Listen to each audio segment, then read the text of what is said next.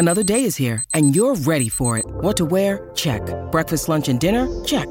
Planning for what's next and how to save for it? That's where Bank of America can help. For your financial to-dos, Bank of America has experts ready to help get you closer to your goals. Get started at one of our local financial centers or 24/7 in our mobile banking app. Find a location near you at bankofamerica.com/talktous. What would you like the power to do? Mobile banking requires downloading the app and is only available for select devices. Message and data rates may apply. Bank of America N.A., member FDIC.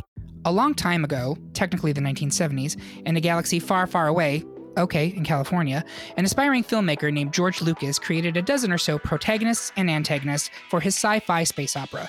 Nearly 50 years, countless films, TV shows, video games, novels, action figures, and comic books, and literally billions of dollars later, it's safe to say that his Star Wars creations changed the landscape of pop culture in ways no one, not even wise Jedi Masters, could have predicted. And now, the great pop culture debate wants to determine, who is the best Star Wars character ever? Much like Cassian Andor, I also like to make 10 men feel like 100. I'm your host, Eric Resniak, and please help me welcome my panel, a real pew-pew platter of talent.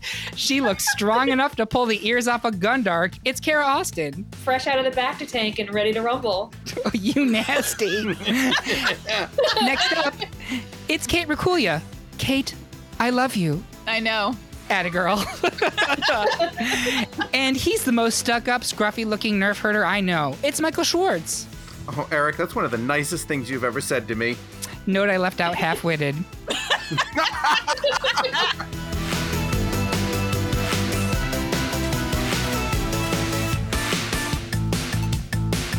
So, before we get to the debate, how does this work? We made a poll of 100 or so of the most notable characters from the Star Wars universe. These could be from the films, the TV series, the video games, the comic books, didn't matter. If they were canon, they were game. More than 60 people took the poll, we tallied their votes, ranked the picks by popularity, and added them to a bracket. Now we argue about it and insult each other, all for your amusement.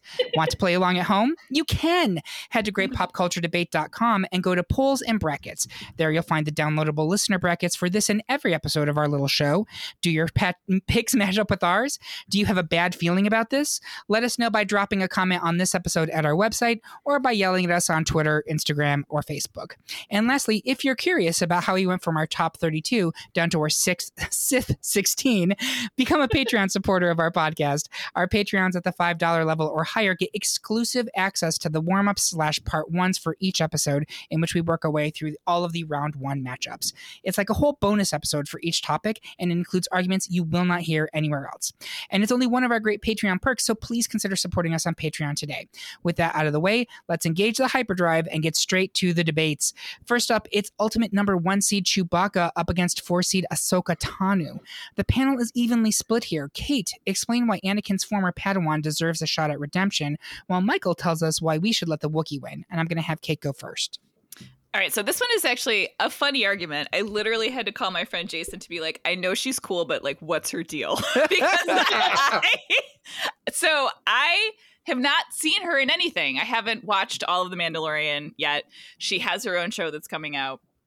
She's a character whose time has come, though. She is a fully developed female character in the Star Wars universe, perhaps the most fully developed, who has the longest history of any character without actually being in any of the movies. She was Anakin's Padawan when he was a Jedi Knight. Before everything went to shit with the Jedi Knights, my understanding is that she was like, y'all are bullshit, and like pulled out. So she's been kind of doing stuff behind the scenes this whole time. As Jason said, quote, she did a number of things that probably saved the galaxy a couple of times without any credit at all, which proves that in a galaxy far, far away, the patriarchy is alive and kicking. And I feel like she is going to be one of the characters who really takes it down. That's my argument for her. She seems cool. Yeah, and if you have not yet, I strongly encourage you to watch the Clone Wars series on Disney+. Yes. It's all on there. I will say this, it starts with a movie, and the first season is rough. They kind of can't figure out tonally if it's for kids or what, but as that show goes on, it's amazing. And the character, Ahsoka is the main character in it. I mean, her and Yoda, Michael, and Kara, would you say that's fair? Yoda and Ahsoka are kind of the two protagonists? Yeah. I think so. Absolutely. And she really, I mean, what an arc for this character. Her departure from the Jedi is really well done. And your friend Jason, hi Jason, he was a supporter of the podcast. Yes. Yep. Her departure from the Jedi is super interesting, and what she has done since then is really kind of like Oracle in the DC universe. Like she is literally the one who is holding shit together while everything is blowing up. So like just a huge figure behind the rebellion, pivotal, correct. who like is way ahead of the curve that the Jedi are up their own ass. Yeah. And like, yep. It's true. She's great. So if you have not watched that, she also appears, she's in Rebels. And I believe she may be coming into Bad Batch now too. But all right. Played by Rosario Dawson. Correct. In Love Mando. her. She's amazing. So with that said, Michael, what about Chewbacca? Tell me. I'm going to see if I can do this right.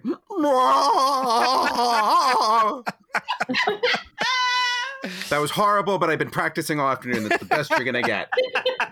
So again, I think we come back to the fact of like how integral Chewie is as a character. And for a character, like literally that does not speak a word during the entire thing. It is guttural sounds during the entire thing. The amount of character development that we get out, that we find out about him.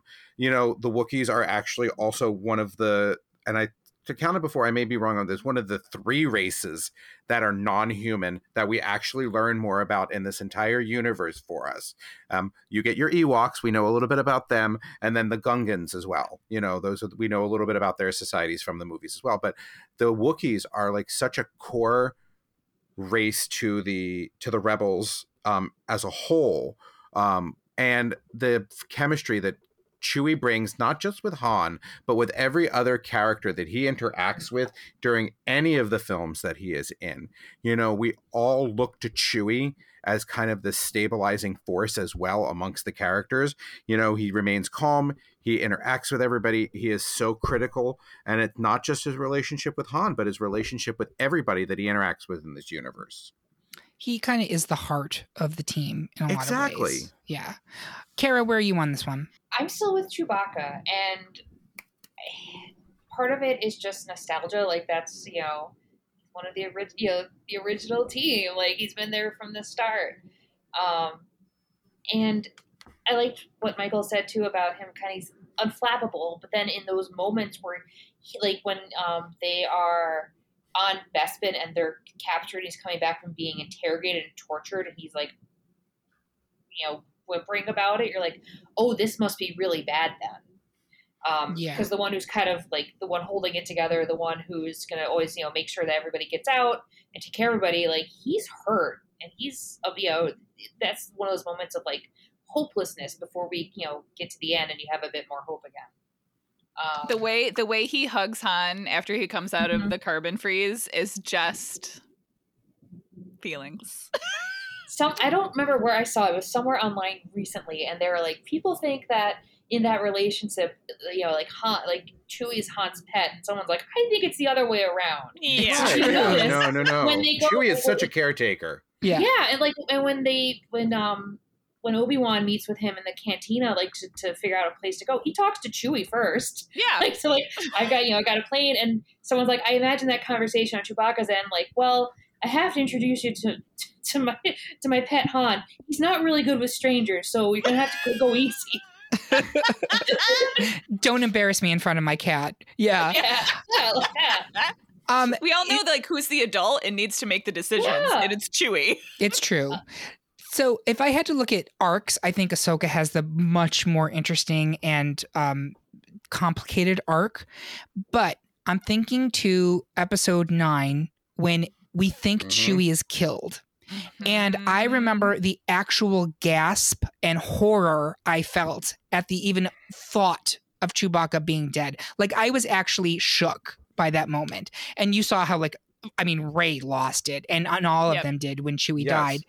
And I think that is very powerful. And I can't take whereas like people think Ahsoka dies in the shows too, and I didn't have nearly as strong of a reaction to that. Does that mean that Chewie's a better character? It means he means more to me.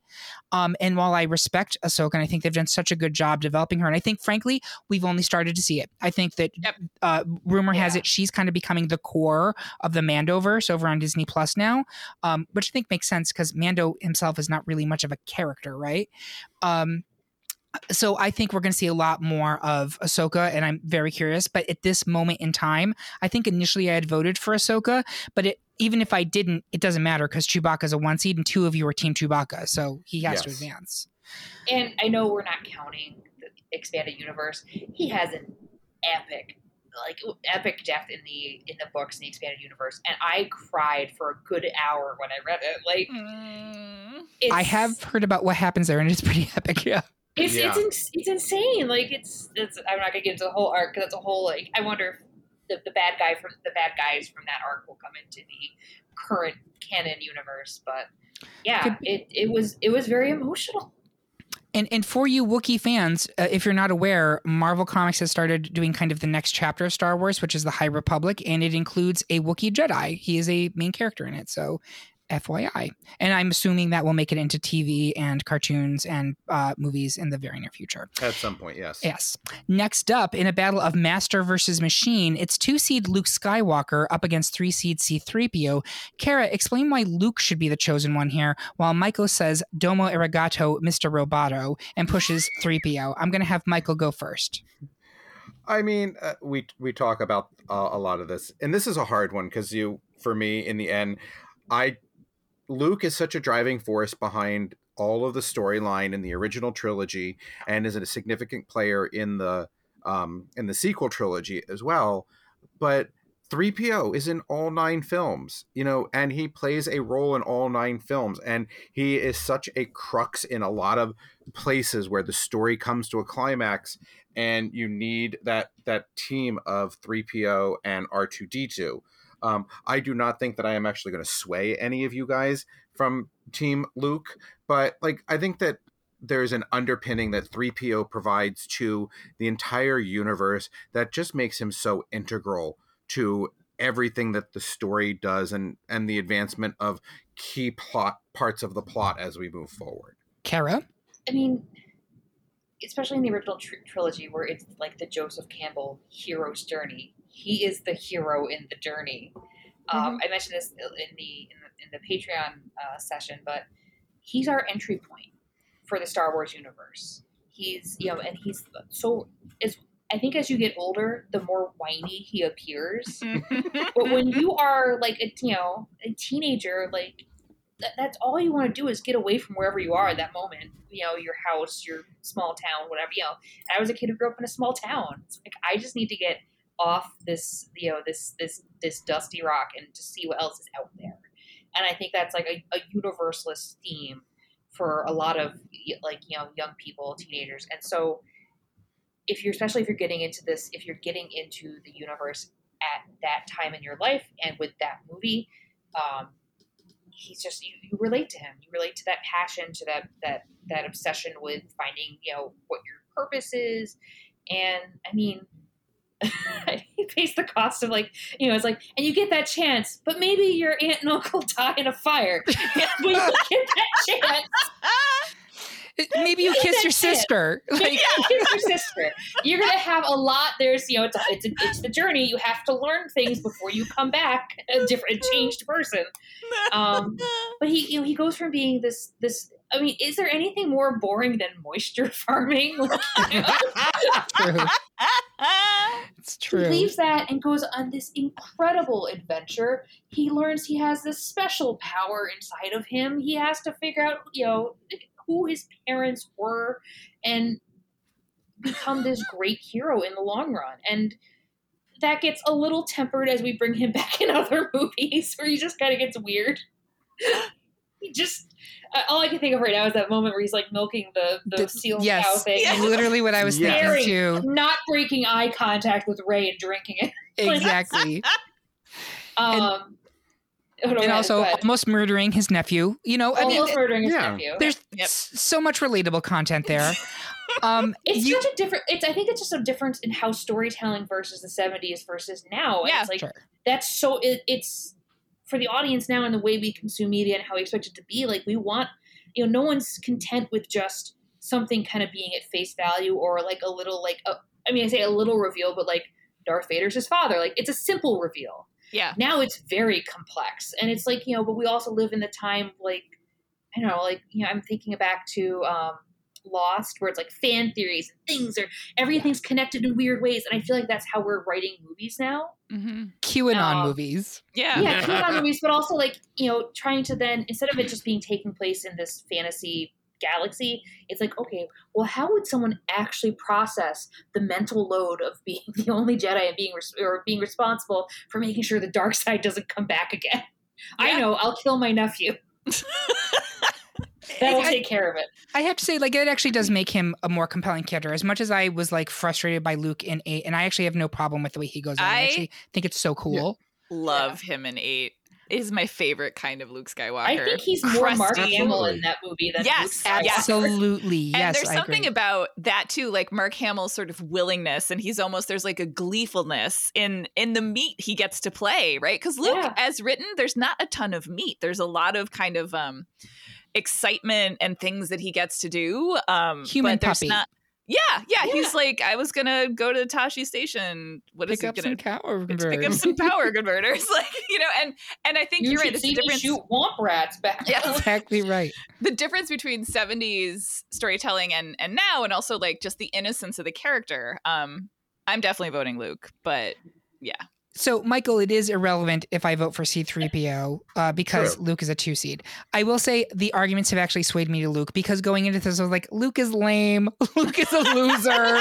No, that's Anakin. That's Anakin's the loser. Right. Yeah. I mean, they're both a loser and a son. Out-Luked Luke. Exactly. Yes, he does. Like the least interesting character in the franchise. But like, actually, there were some very compelling arguments made. And I do think there's something really wonderfully tragic about Luke, who is like set up as like, you're the special one that's going to save everything. And then, oops, you fucked it up again. Like, you're the Ben Kenobi who runs into the woods. Like, right. Like there's something about that that's actually really kind of interesting and tragic. So I think that's fine. And also when Queen Luke comes into Mando at the end of season 2 with that cape and is working it, that's pretty fierce. I know that, like, so I guess at the time I didn't realize how controversial that was. Like, some people hated it.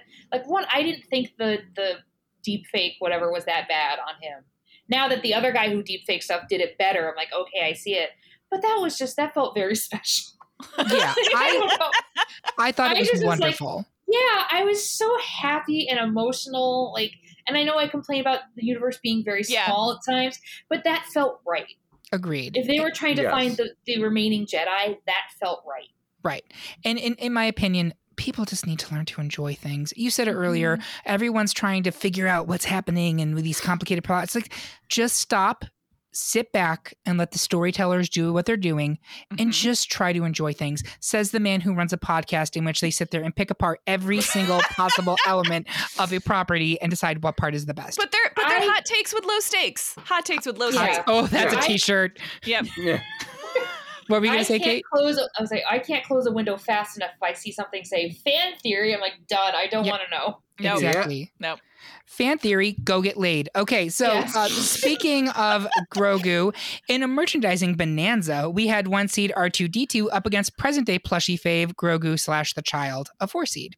But the panel has unanimously decided to arm the astromech and advance R2 to round 3. Did anyone change their vote there, or are we keeping R2 in this? Oh, God, R2. R2. Yeah. R2, but like Grogu's a close second. Grogu is pretty phenomenal as a piece of cinema, filmmaking, puppetry. Just the chef's fact kiss. that it's practical, like I love that about it. And it could have gone so wrong. It could have gone It could have been saccharine and like annoying. Like if you're watching The Bad Batch, they've kind of figured this out. But is anyone on this watching Bad Batch? I haven't started yet. Not yet. So it's getting better, but the first couple episodes, there's a kid character who's in the show. And like the first 4 episodes, you're like, oh, look, this episode, it's how does Omega screw everything up and get endangered and everyone has to go and rescue her. And it's really irritating. They're working that out now, but like that easily could have been Grogu too. And I've never felt that about that character. They've done a very good job taking him and making him compelling, interesting. And yes, he's a plot contrivance, but it really, it works so well. I do question, like, how does that character make sense in the broader timeline of the sequels, right? Like, because Grogu's not there at any point in 7, 8, or 9. So I'm curious to see where that all goes. With that being said, next up, masks are so hot right now, and nobody knows that better than our next two combatants, 2-seed The Mandalorian / Din Djarin, and 3-seed Darth Vader. I will explain why Vader takes my breath away, while Kara jetpacks to the defense of Mando. Kara, you go first. So, this is, I mean, I already talked about how much I love The Mandalorian, how much I love Din and that character. I think it's maybe just also the novelty and the newness, because I'm so tired of Darth Vader in a way, because he's a toaster, he's a t-shirt, he's he's gotten, and he's been done. He's been done, and Anakin Skywalker really I do not like movies 2 and 3 a lot. And I think one of the reasons I really do not like them is because it took all of the, like, what made Darth Vader scary away. Like, it was just like, for me, you're not intimidating anymore. You're not as scary because you're just this whiny kid who killed a bunch of kids and now you're in a robot suit. No! Like, that part got so goofy, and it's hard for me to watch the other ones and have that, like, I can't reclaim that same, like, feeling of fear and, like, threat that he felt before. That's so so much interesting. So much of the threat and the fear is the mystery, right? Yeah. And when you take away the mystery and replace it with something uninteresting, it's the Patton Oswalt thing. Like, I don't want to know where the things I like come from. I just like the things I like. Where he goes, he's like, or like it'd be like George Lucas, like, you want some ice cream? Well, here's some cream and some rock salts and some sugar. And you're like, no, I want ice cream, not this shit. Like, so it's so interesting. It's also been tinted by, like, you know, I found Kylo Ren more terrifying in that first movie. Like, when he loses his shit, when he messes up and he has the temper tantrum, that was terrifying because I'm like, you're unpredictable. Mm-hmm. Vader's very predictable. Yeah. He has, like, 2 things he can do. He's going to force choke you from anywhere, or he's going to slowly lightsaber battle you. Like, but Vader's like an adult, right? And that's so much what it is. And it also feels like such a missed opportunity because, like, Anakin also is a young person, but is, like, the least, like, when I think of him, I think of, like, a flat line. Yeah. Like, I don't think of him having a temper tantrum and, like, no. Yeah. It's that whole, like, weird interpretation of Jedi in those movies where it's like, we just talk like this. And, you know, it's no emotion, no inflection. Mm-hmm. Like, and even when he's, you know, and now we're combining Darth Vader with the Anakin in this bracket, but hey, they're the same person. Like, even when he's supposed to be, like, you know, the whole sand conversation where he hates it, but he's, like, weird about, like, that is the worst piece of cinema. Like, I know snuff films exist, but that's the worst piece of cinema I've ever. Thinking about it, I'm getting so creeped out. I mean, 3 is essentially a snuff film when you're looking at Anakin. I'm just like, girl, get out of there. You can do so much better. So much better. So I don't want to Ewan McGregor is standing right there with a beard right there. So I don't want to muddy too much with Anakin. Yeah. I'm looking at Darth Vader coming in the final few minutes of 3 on. And I know I've more argued against Darth Vader than for the Mandalorian. But I think he's like, again, I think the character arc in the TV show is, for me, more compelling and more interesting than the entire the prequels and the original trilogy with Darth Vader. I mean, back in the 70s, it had to be a real reveal that he was Luke's dad unless you spoke German. But now there are, like, with the Mandalorian, like, there's so many things that are being revealed about him, and again, it's like, what is he? You know, what things really motivate him? Is it the creed he's, you know, grown up in, and the fact that he was rescued from this other, you know, rescued by the Mandalorians, adopting their culture, and but then he, you know, now he's in charge, and he's, like, sees himself in this little kid who also needs to be saved, but is also more powerful than him in ways he doesn't understand. So how does he protect? But then this kid is in danger from everybody in the galaxy wanting to get it. So how does he, you know, deal with his childhood issues with this? You know, like, realizing he's been abandoned too, like this child has, but also there's so much growth. And again, it's difference in storytelling. We talked about that. It is. How we It's tell different- stories now is so much different than how we told stories in the 70s. For sure. I yield the floor. Sorry. I actually, I would argue, I actually don't think The Mandalorian has a huge arc at this point. Yes, there's layers to him and they're being exposed, but it's like John Wayne in The Babysitter's Club. That's The Mandalorian, folks. And like, I'm not mad about that necessarily, but I think the actual arc for Vader is really interesting. I do want to go back because you were saying like you don't find Vader threatening anymore. It's all been ruined by the prequel trilogy. For me, I don't want to say that for like. No, and that's fine. That's totally personal, right? That's your take on it. I'm going to go back to when I was a kid. I'm going to start with that. And Michael, I'm assuming. Well, you were what, 10 when the originals were coming out, around that age? I was 7 when A New Hope came out. Okay. The first time I saw Vader, I was terrified. Yes. I was like, I have nightmares about him.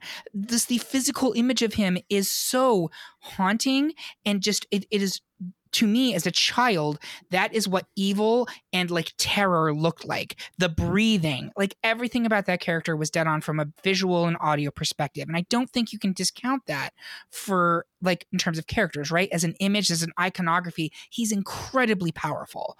And I think The Mandalorian is basically just Boba Fett with all the paint taken off of it. That's if you're going to talk about images, right? But when you look at the actual character, he has, when he first introduced, he's just this death machine, right? And he's just like relentless in trying to kill. And yes, the lightsaber battles back, like it's so bad to go back and watch the Obi-Wan Darth Vader lightsaber battle in episode 4. I was like, oh no. Like we had special editions. Take a moment to appreciate the people who had to hand paint those cells. Yes, right. To get that effect. But I was just like, holy Moses, this is like really, really sad now. But then like in part 2, and like you wonder, when did Lucas actually start seeing this? When like he starts realizing that his son's out there, and then later in part 3 he realizes that his daughter also survived. It's really the story of an absentee father who is trying to take out his misguided teenage daughter. It's kind of like a horror film, right?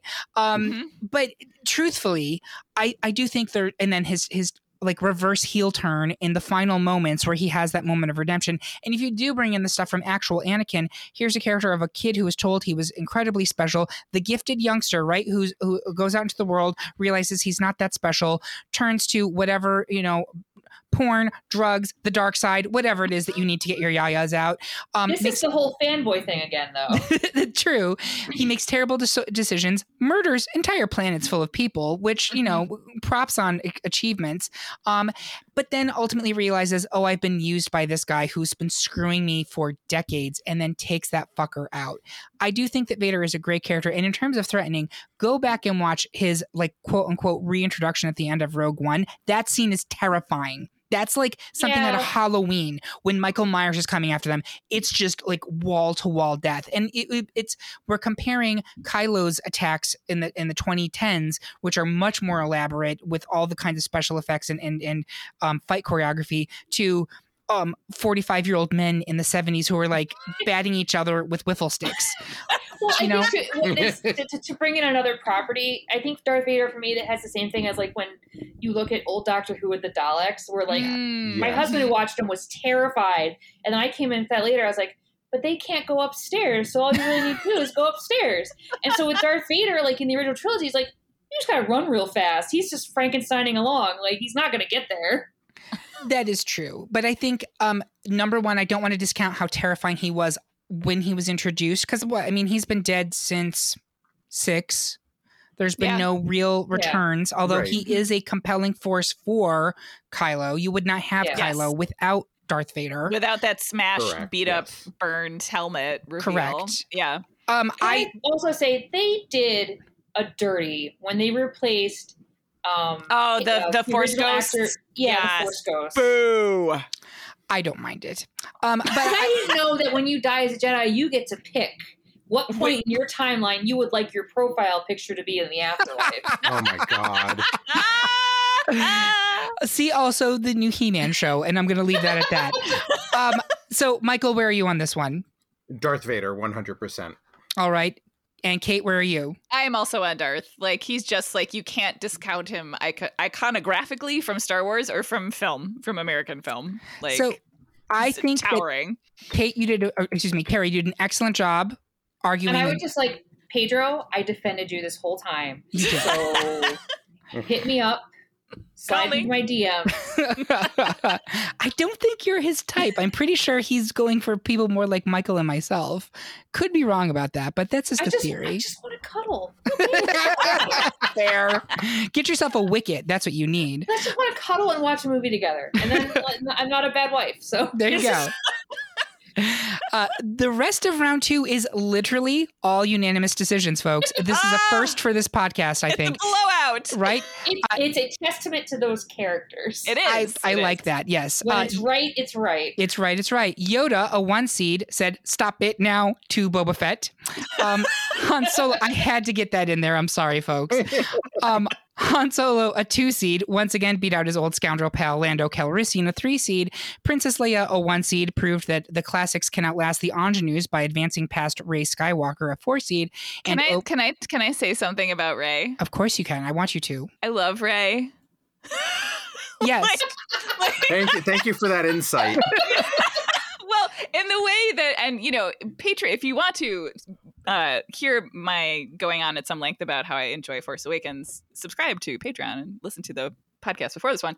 But I grew up with Star Wars. Like, I don't know a time without it. I really loved the movies as a kid, but it wasn't until I saw Force Awakens that I was like, is this what white men have felt the whole time? Yes. Jesus Christ, I didn't know I was starving, and I am still just a cis het white lady. Like, I am not a paragon of great diversity myself. Like, but it was gobsmacking to see that character in a film that large, that huge. Like, it meant so much to me. And Force Awakens is great. I feel like that movie writes an incredible check that the new trilogy's new butt doesn't really cash. No.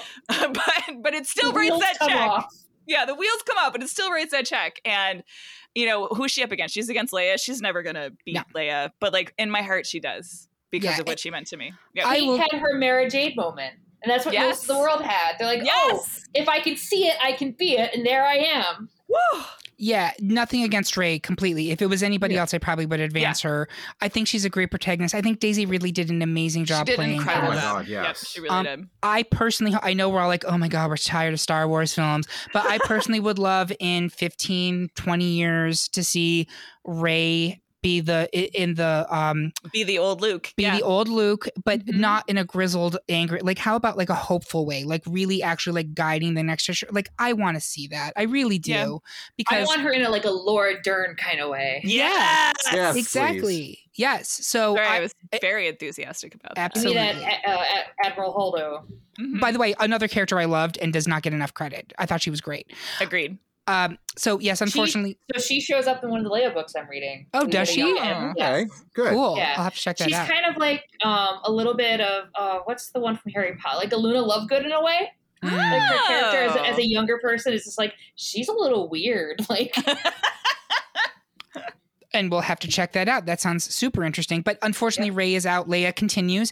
And Obi-Wan Kenobi, a 2 seed, needed no Jedi mind tricks to dispatch droid BB-8, a 3 seed. That is the end of round 2. Woo! We're going to take a quick... That was brief. It was brisk. We're going to take a lot of time from round 1, which went on a little bit at length. We're going to take a quick break. But it's quality content that you should subscribe to the Patreon for. Exactly. Yes. Thank you, ladies. We're going to head down to Tosche Station to get us some power converters, and we will be right back.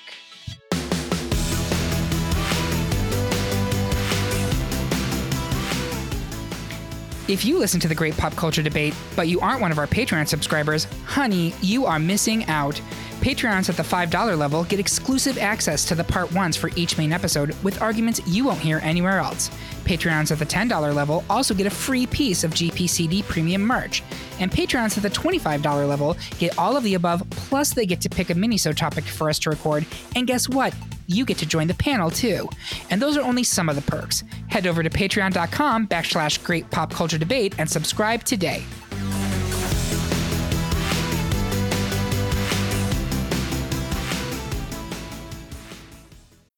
When you need mealtime inspiration, it's worth shopping Kroger, where you'll find over 30,000 mouth-watering choices that excite your inner foodie. And no matter what tasty choice you make, you'll enjoy our everyday low prices, plus extra ways to save, like digital coupons worth over $600 each week. You can also save up to $1 off per gallon at the pump with fuel points. More savings and more inspiring flavors make shopping Kroger worth it every time. Kroger, fresh for everyone. Fuel restrictions apply. This is Mike Rappin, host of the I Read Comic Books podcast. I want to invite you to join me and two of my regular panelists on our next episode as we give our comic book recommendations and give you our comic picks for the week. On each episode of IRCB, you can expect us to dig into the comic book reader experience as we tackle subjects like our favorite colorists, the importance of a good comic cover, what manga you should read next, why Batman is the best or worst dad in comics, our favorite character tropes, dollar bin shopping, the digital reading experience, and so much more. You can find episodes of I Read Comic Books every Wednesday at ircbpodcast.com, on Spotify, Apple Podcasts, or wherever you get your podcasts. As we say on IRCB every week, we want you to remember, comics are good. And so are you. Finish up that blue milk because we're back for round 3 of our best Star Wars character debate. Before we get to the Elite 8 matchups, I want to ask my panel, where can people follow you on social media so they can yell at you and not just at me? Kara, you go first. You can yell at me on Twitter at CMYKARA. You can try to yell at me on Instagram, but that's a lot of pictures of my kid and my dog, and if you're a creep, I'm not going to let you follow me. Atta girl. Same address. Kate, how about you? You can yell at me, please, gently. Unless you're Adam Driver. Unless you're Adam Driver. You can yell at me all day long, gently, not gently. I don't even just slide into my DMs. They're always open for you. At Kate Rakulia on Twitter. And on Instagram, Adam Driver, how do you feel about cat pics? I have a lot of cat pics at Gomez Rack.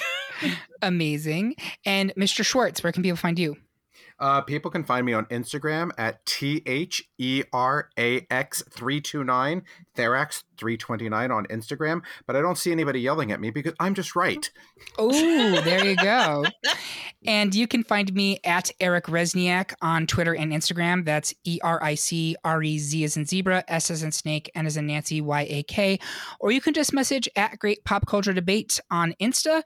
And we're at culture_debate on Twitter, which I will never stop talking about. Was such a terrible, terrible decision for a handle. But you know what? Here we are. It's fine. It was S the prequel. as in snake or S as in Sidious. Don't you give away all my secrets, madam. How am I supposed to stay a Sith Lord if everybody knows it? All right. With that being said, we're going to move right into round 3 before we have yet another trilogy to discuss. So our Elite 8, we have first up Chewbacca versus Luke Skywalker. I'm going to go around the horn. Michael, which one are you going with?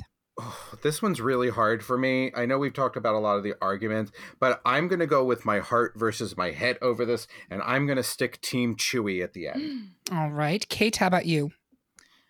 Oh, this is very hard for me because, like I said, I love crotchety, salty Luke in the new trilogy. Like, I feel like in many ways that really elevates him as a character for me. But like Chewie, Lennon and McCartney, Blanche and Baby Jane, Han and Chewie, like he's just such an iconic cinema figure. And I think, you know, something he doesn't get a lot of credit for, we don't think about necessarily. He's like he's a walking carpet. He's wearing the suit. We always understand exactly what he's saying, exactly how he's feeling. He's basically a silent movie character. And it's an incredible creation in a way that Luke is sort of an idea of an established myth. Chewie's kind of his own special thing. So I'm going to vote Chewie. All right. Kara. This is hard, and I don't like it. I love hard things, so, you know. Adam Driver. Sorry. Boo. I don't love that one. You know what? When you posed the question, I was like, I'm gonna go Team Luke. But listening to Michael and Kate, I gotta go with my heart. my furry, shaggy heart. It's not even. Kara, I forgive you for everything I said about you. And I'm going to say about you. Yeah. Because he is such... Yeah. As much as I defended Luke, it's like Luke could be like anybody in that role. I don't, especially in the trilogy. But Chewbacca, I mean, yeah, he looks different completely than the human characters in the story. But he's, again, it is kind of like the Mandalorian thing. He's, it's a dude in this fuzzy, uncomfortable suit who makes you just fall in love with this character and care so much about him. And he's always he's the one getting everyone out of a shitty situation. Like, he's the one punching the control panels on the Falcon and, or yelling at Han Solo for not fixing it right. Or for more time to fix it right. Yeah, so, I'm with Chewie. It doesn't matter what I vote for. I personally think this is the wrong choice. Chewie is the ultimate number one. And so the people agree with you that Chewie should advance. I think in terms of characters and in terms of like arcs, Luke has unquestionably the more interesting arc. I think Chewie is the heart of the series, and there's something about that is incredibly special. But Kate, you were mentioning he's, Lennon McCartney and Baby Jane and Blanche, but Lennon is not here. It's just McCartney. Blanche is not here. It's just Baby Jane.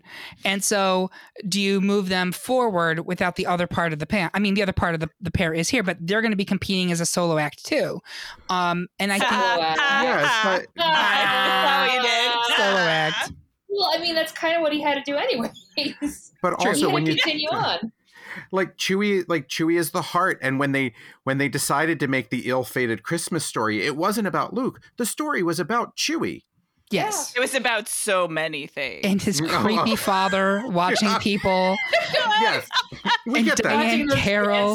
Exactly. But the Wookiees were what it was about. Yes, that is very true. Give in, come to the dark side, Eric.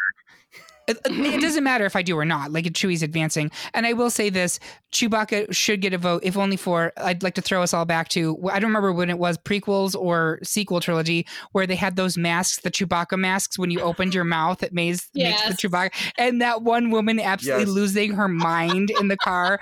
Let's go back and rewatch that. Like, Chewie should get a vote just for that woman. Episode should be Star Wars merch. It's true. As someone who was like 17, super into it, and had stupid amount of disposable income and a Toys R Us, I owned ridiculous things that I bought anything they put out in front of me.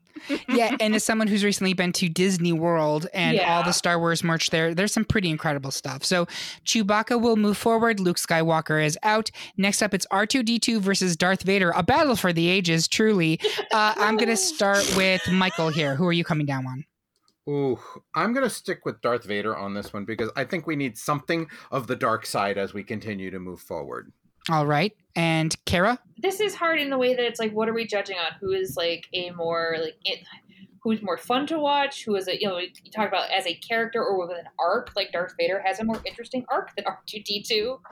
Though R2-D2 doesn't have an interesting one because, he, in just the trilogy alone, has the battle plans, gets thrown into a brand new environment, has to find his way back to find a hermit in the middle of a desert, and go all that whole journey. So now maybe I'm talking myself out of Darth Vader.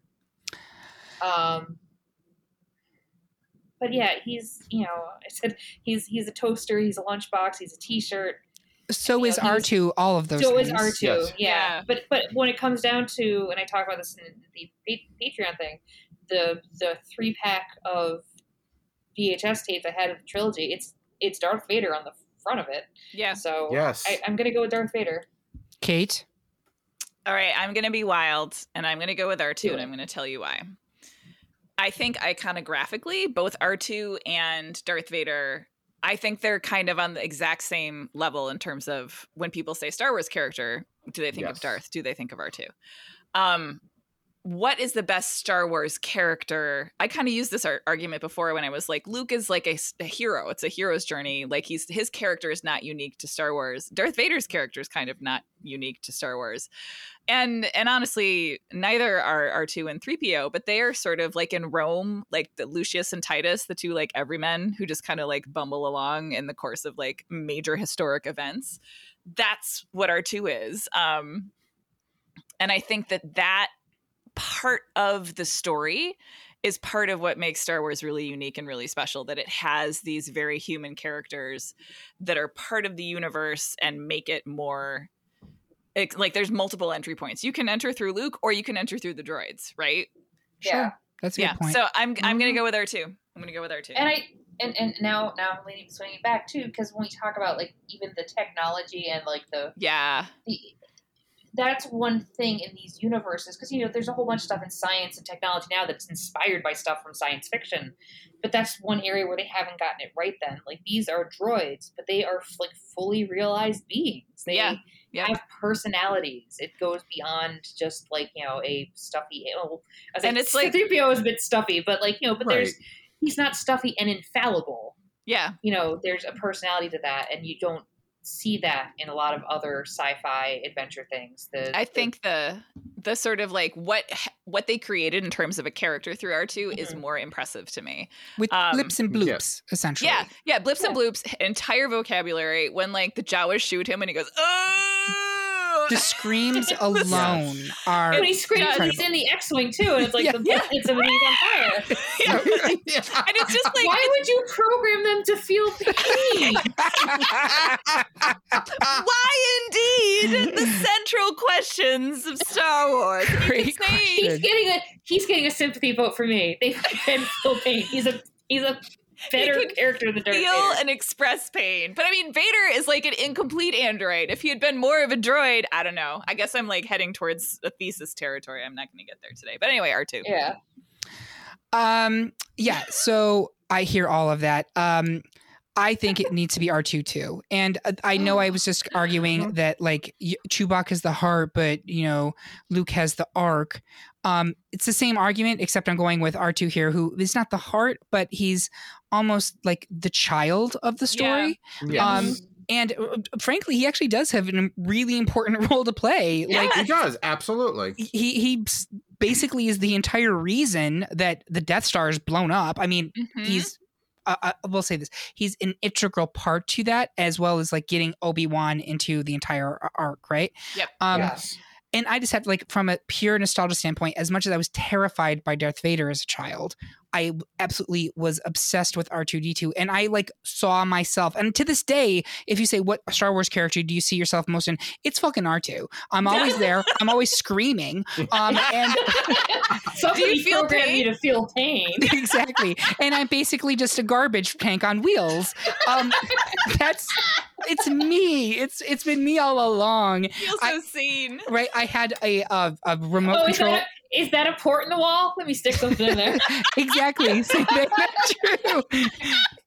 He is me. I see myself in him. But that's just because he's so shiny. I wish. But so like when I was a kid, for one of my early birthdays, I got a remote control R2-D2, which I had for years. I lost the remote control. And then this is a story that's going to embarrass her. But when my niece was really little, she used to be scared of monsters in her closet. And I still had the R2-D2 unit. And I was like, oh, I have this monster fighting robot. I don't need it anymore. Do you want it? And she literally had the R2-D2 on her night shelf. And R2-D2 used to keep the monsters away from her. So I'm sorry, Addison. You'll never listen to this. But that is the thing that happened. But he would. If that was really the case, he would totally fight monsters for any child. That's who R2-D2 is. He's truly the hero of the story to me. So I'm going for R2 there. Are you okay with that, Michael, if we advance R2? Yeah, no, I love R2 as well. So moving R2 along is just as good for me. Great. Next up, Yoda versus Han Solo. Kara, you first. Why do you hurt us, Eric? I only hurt You're the ones I love. Me, Eric. I'm Han Solo all the time. I love a scoundrel with a heart of gold, and it's Han Solo is like a sexual awakening on the screen. Yeah, and I mean Harrison Ford is so hot in this movie. Absolutely.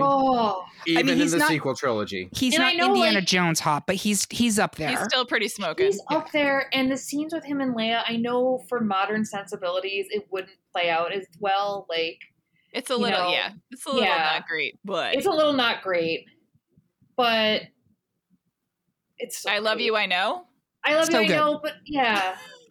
So good. I like nice men. I'm a nice man. I was like, yes, you are. And no, you're not, but yes, you are. All right. One vote for Mr. Solo. Kate. I got to give it to Han Solo. Like, he is the thing that is missing from the prequel trilogy that makes them not good, right? Yes. It's like you miss that Yeah. entire Like, scoundrel Yep. archetype that's That's true. the Yep. chaos agent between good and evil. And without that, it's not a triangle, it's just a line. Yep. But it's a also fair point. with a world Mhm. like that, you need someone in it occasionally going, "Well, that sounds stupid." Yes! Like, you know? Yes! Which is what he does in the first movie. They're There's like, no, you know, what does he say? There's no religion. What does he say? I'm going to there's no all. Yeah, Oh God, something all religion. knowing thing. So yeah, ruin multi my religions is no Yeah. no comparison for a good blaster at your side. Or Yeah. Yeah, you need someone There's to no be all like, all powerful force controlling me. I'll tell you that. yes, yeah. You need someone who to kind of be like to puncture that that's bullshit so that then Yeah. they can accept it later and you can be like, "Oh." Yeah. Yeah, Yes. that makes And, sense. And like he's another character with he has a really good character arc and character development Mhm. because he's He in it does. he's not even in it for he's in it for the money at the beginning, but it's not even the money to fight the Empire. It's just to go someplace. Yeah. Well, and it's then to pay off Jabba, right? Yeah, but Yeah. he's not in it like and then they get him in for the money for helping out. It's like she's rich, and how rich, and so he's in the money that way. But then he comes back for Luke. He's someone who has had a difficult life and had to look out for himself. But then in this, recognizing a great need and developing a friendship with these other characters, realizing he cares about them, does the right thing in the end. Yep. And he has a freaking boss tragic death that Harrison Ford really wanted. Can I tell you, the saddest part of going to things like Comic-Con was seeing how not into it Harrison Ford was Yeah. with anything Star Wars. Yeah. Oh, he just dripped off him. He's just like, fuck it. Fuck it. Get me out of here. You Michael, guys are all. oh, sorry. Go ahead. I'm pretty No, sure, well- getting ready for the prequels, he's like, I think you guys are all going to like this movie. It's like, you asshole. Michael, where are you on this? Oh, I'm Han. Okay. 100% Han. We really didn't talk that much about regular sized Yoda. We talked a lot about baby Yoda, but I do think he's a great character and a marvel of puppetry, frankly. Yes. Frank Um, Oz. Frank Oz, incredible performance. Also very good in Clone Wars. He's also Mhm. good. I mean, he's good in the prequel trilogies too. Yeah. He's one of Except the. his lightsaber battle is goofy as hell, and I don't like it. I don't He looks mind it. like somebody threw a Super Ball in a small room. There's some kids toy from the early 2000s that Bakugan or something, where it's these discs that spin around. That's Yoda and the lightsaber. Yeah. But he is an integral part, and I think there is mystery. You said earlier that what hurt Vader was getting rid of the mystery. There's still a ton of mystery for Yoda. Oh, yeah. Which is Yeah. remarkable considering he's been around since the 70s. We still know very little about his No. background besides. And we only just knew, and now there's more of them. Right, Oh, I yeah. guess we did, because there was Yaddle on the on the prequel trilogy. You have Yaddle on the council as well, who's like a Lady Yoda. Yes, Lady Lady Yoda. Yoda.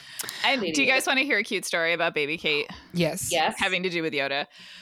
Speaking of mystery and the way he comes into the trilogy, he's just this breath of strange fresh air that just becomes absolutely iconic in Empire Strikes Back. But as a young person, when Yoda dies, it's a very gentle Jedi death. I remember I was, I don't know, 5, 6, turning to my mother and being like, well, why did he die? And she said old age, but instead I heard old eggs. I was like, oh, fuck, I better not eat any old eggs. But I guess if I die, I'll just peacefully disappear. And then come back as a pretty cool ghost. Yeah. Yeah. Anyway, You could do worse. Old eggs. old eggs. So we are advancing Han Solo. I'm sorry, Yoda. Next up, it's Princess Leia versus Obi-Wan Kenobi. I'm going to start. Point of order. Oh. General Leia Organa Solo.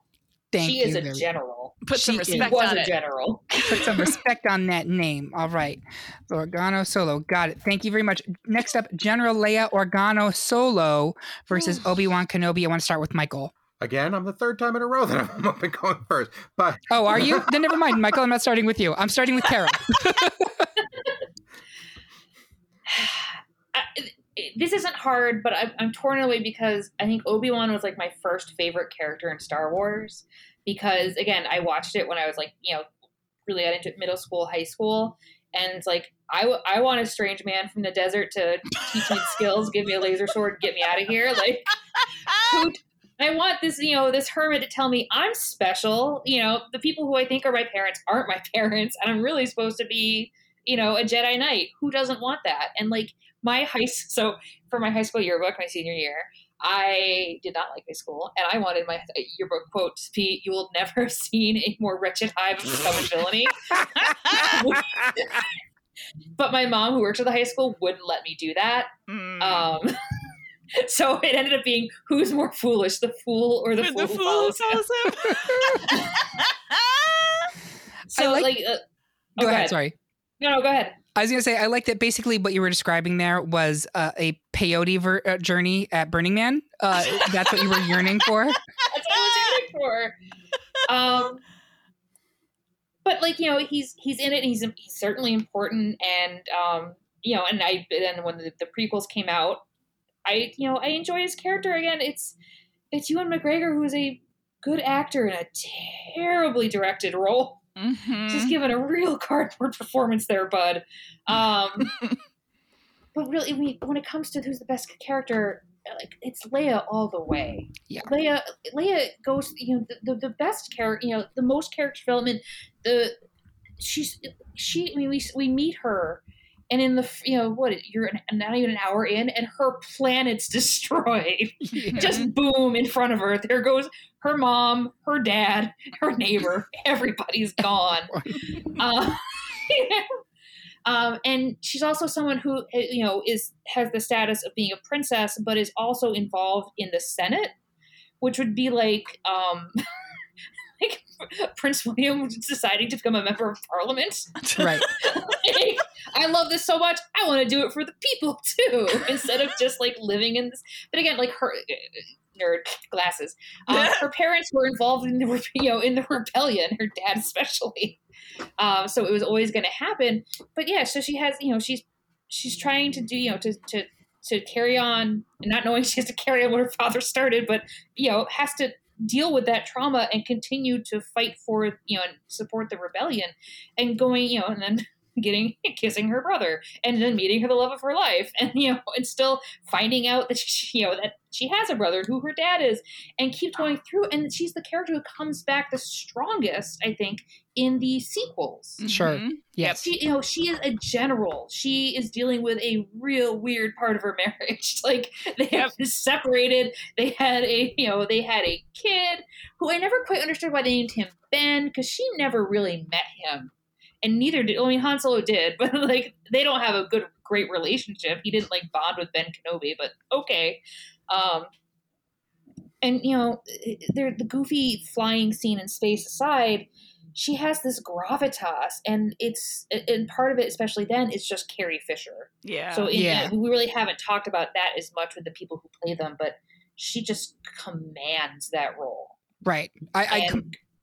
I'm sorry. I was going to say, completely agree on Carrie, and it's really tragic that breaks my heart, because apparently 9 was supposed to be her movie, right? That was going to be like the big Leia movie. She's the youngest of them. I know. It's absolutely just so goddamn tragic. But agree completely. I do want to, in the interest of time. I'm sorry. I will wax poetic about Leia all day long. No, it's good. I love the passion of it. Kate, where are you on this one?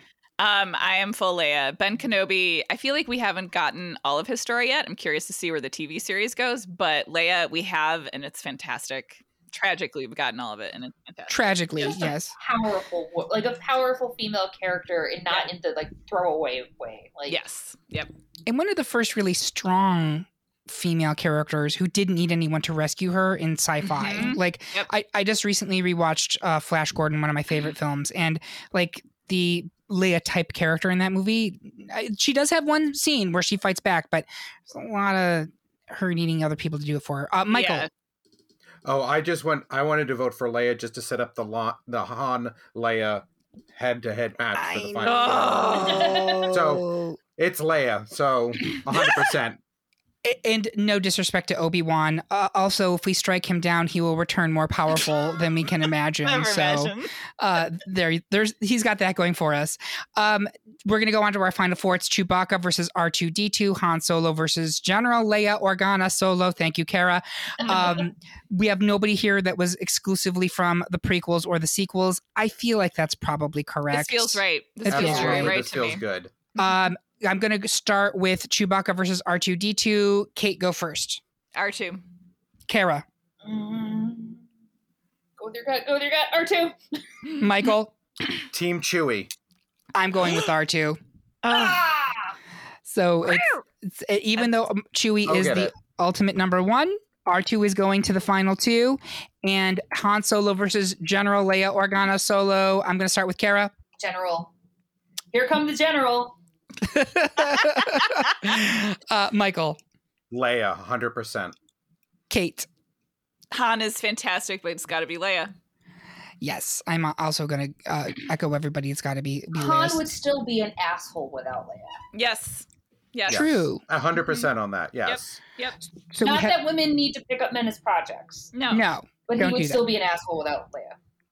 True that. So we have a final two of General Leia Organa Solo versus, I said that like I'm a robot, versus R2-D2. No, you said it like you were acting in the prequels. Fair point. This was not the final two I imagined, I'll tell you that much. So I'm going to start with Kara. General Solo.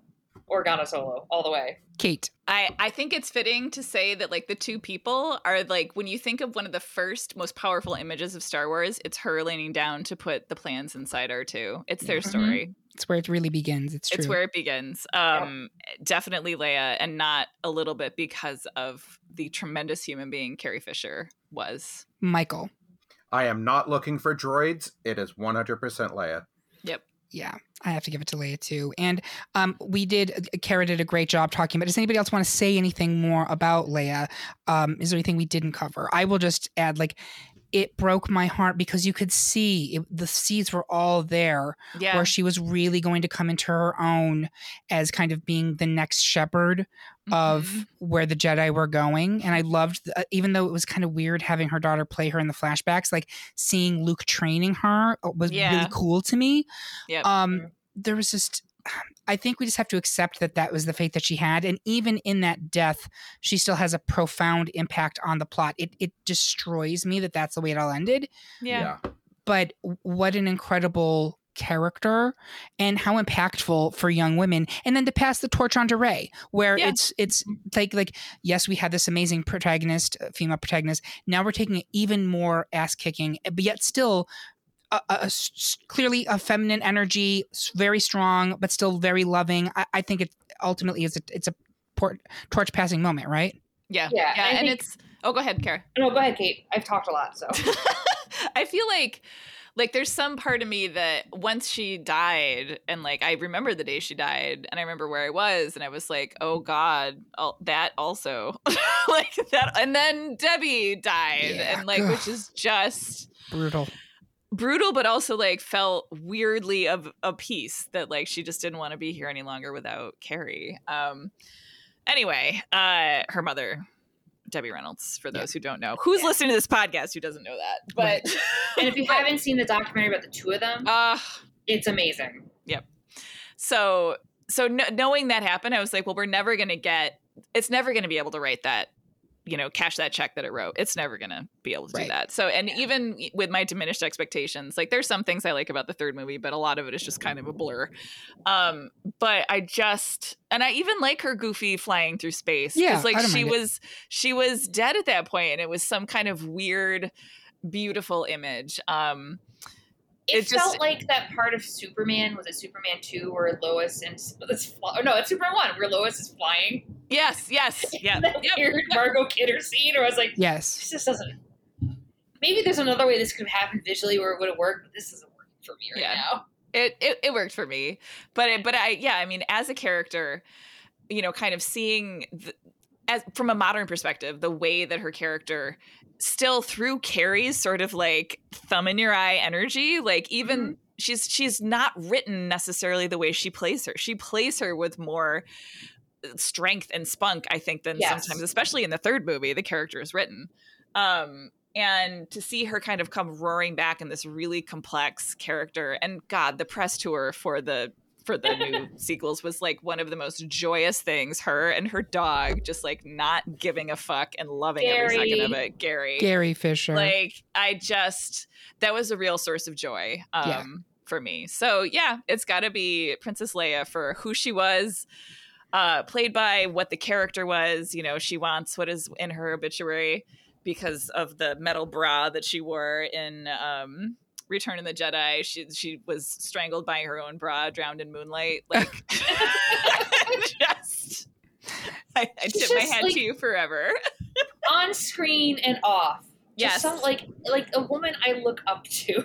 Yeah. Yes. You know, and it's just like, remember we talked about Darth Vader? I was like, he's not scary. And it's like, she has that energy. She's like, fuck you. Yeah. You know? Yeah. Like, he's handcuffed with stormtroopers all around. And he's right in her face. And she's like, I should have known he was holding your leash. Like, holy shit. And she leads Tarkin to, you stink. Like, it just doesn't care. Yep.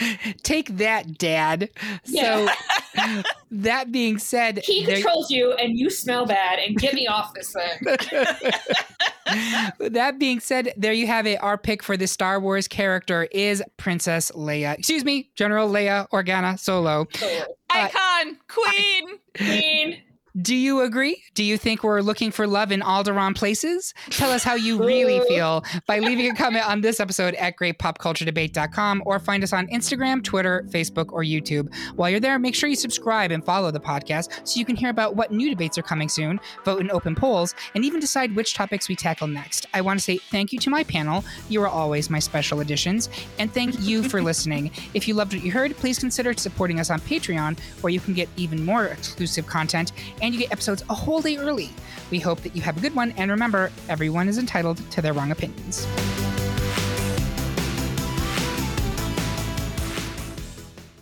Everyone is talking about magnesium. It's all you hear about. But why? What do we know about magnesium? Well, magnesium is the #1 mineral that 75% of Americans are deficient in. If you are a woman over 35, magnesium will help you rediscover balance, energy, and vitality. Magnesium supports more than 300 enzymatic reactions in your body, including those involved in hormonal balance. From functional medicine doctors to mental well-being and female hormone experts, we all know that magnesium is the one mineral to improve all aspects of well-being and health. But which one?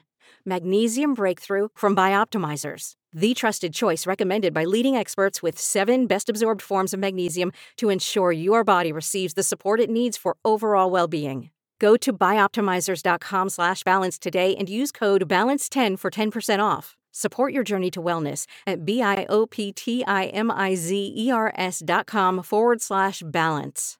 Magnesium Breakthrough from Bioptimizers, your foundation to optimal health and vitality.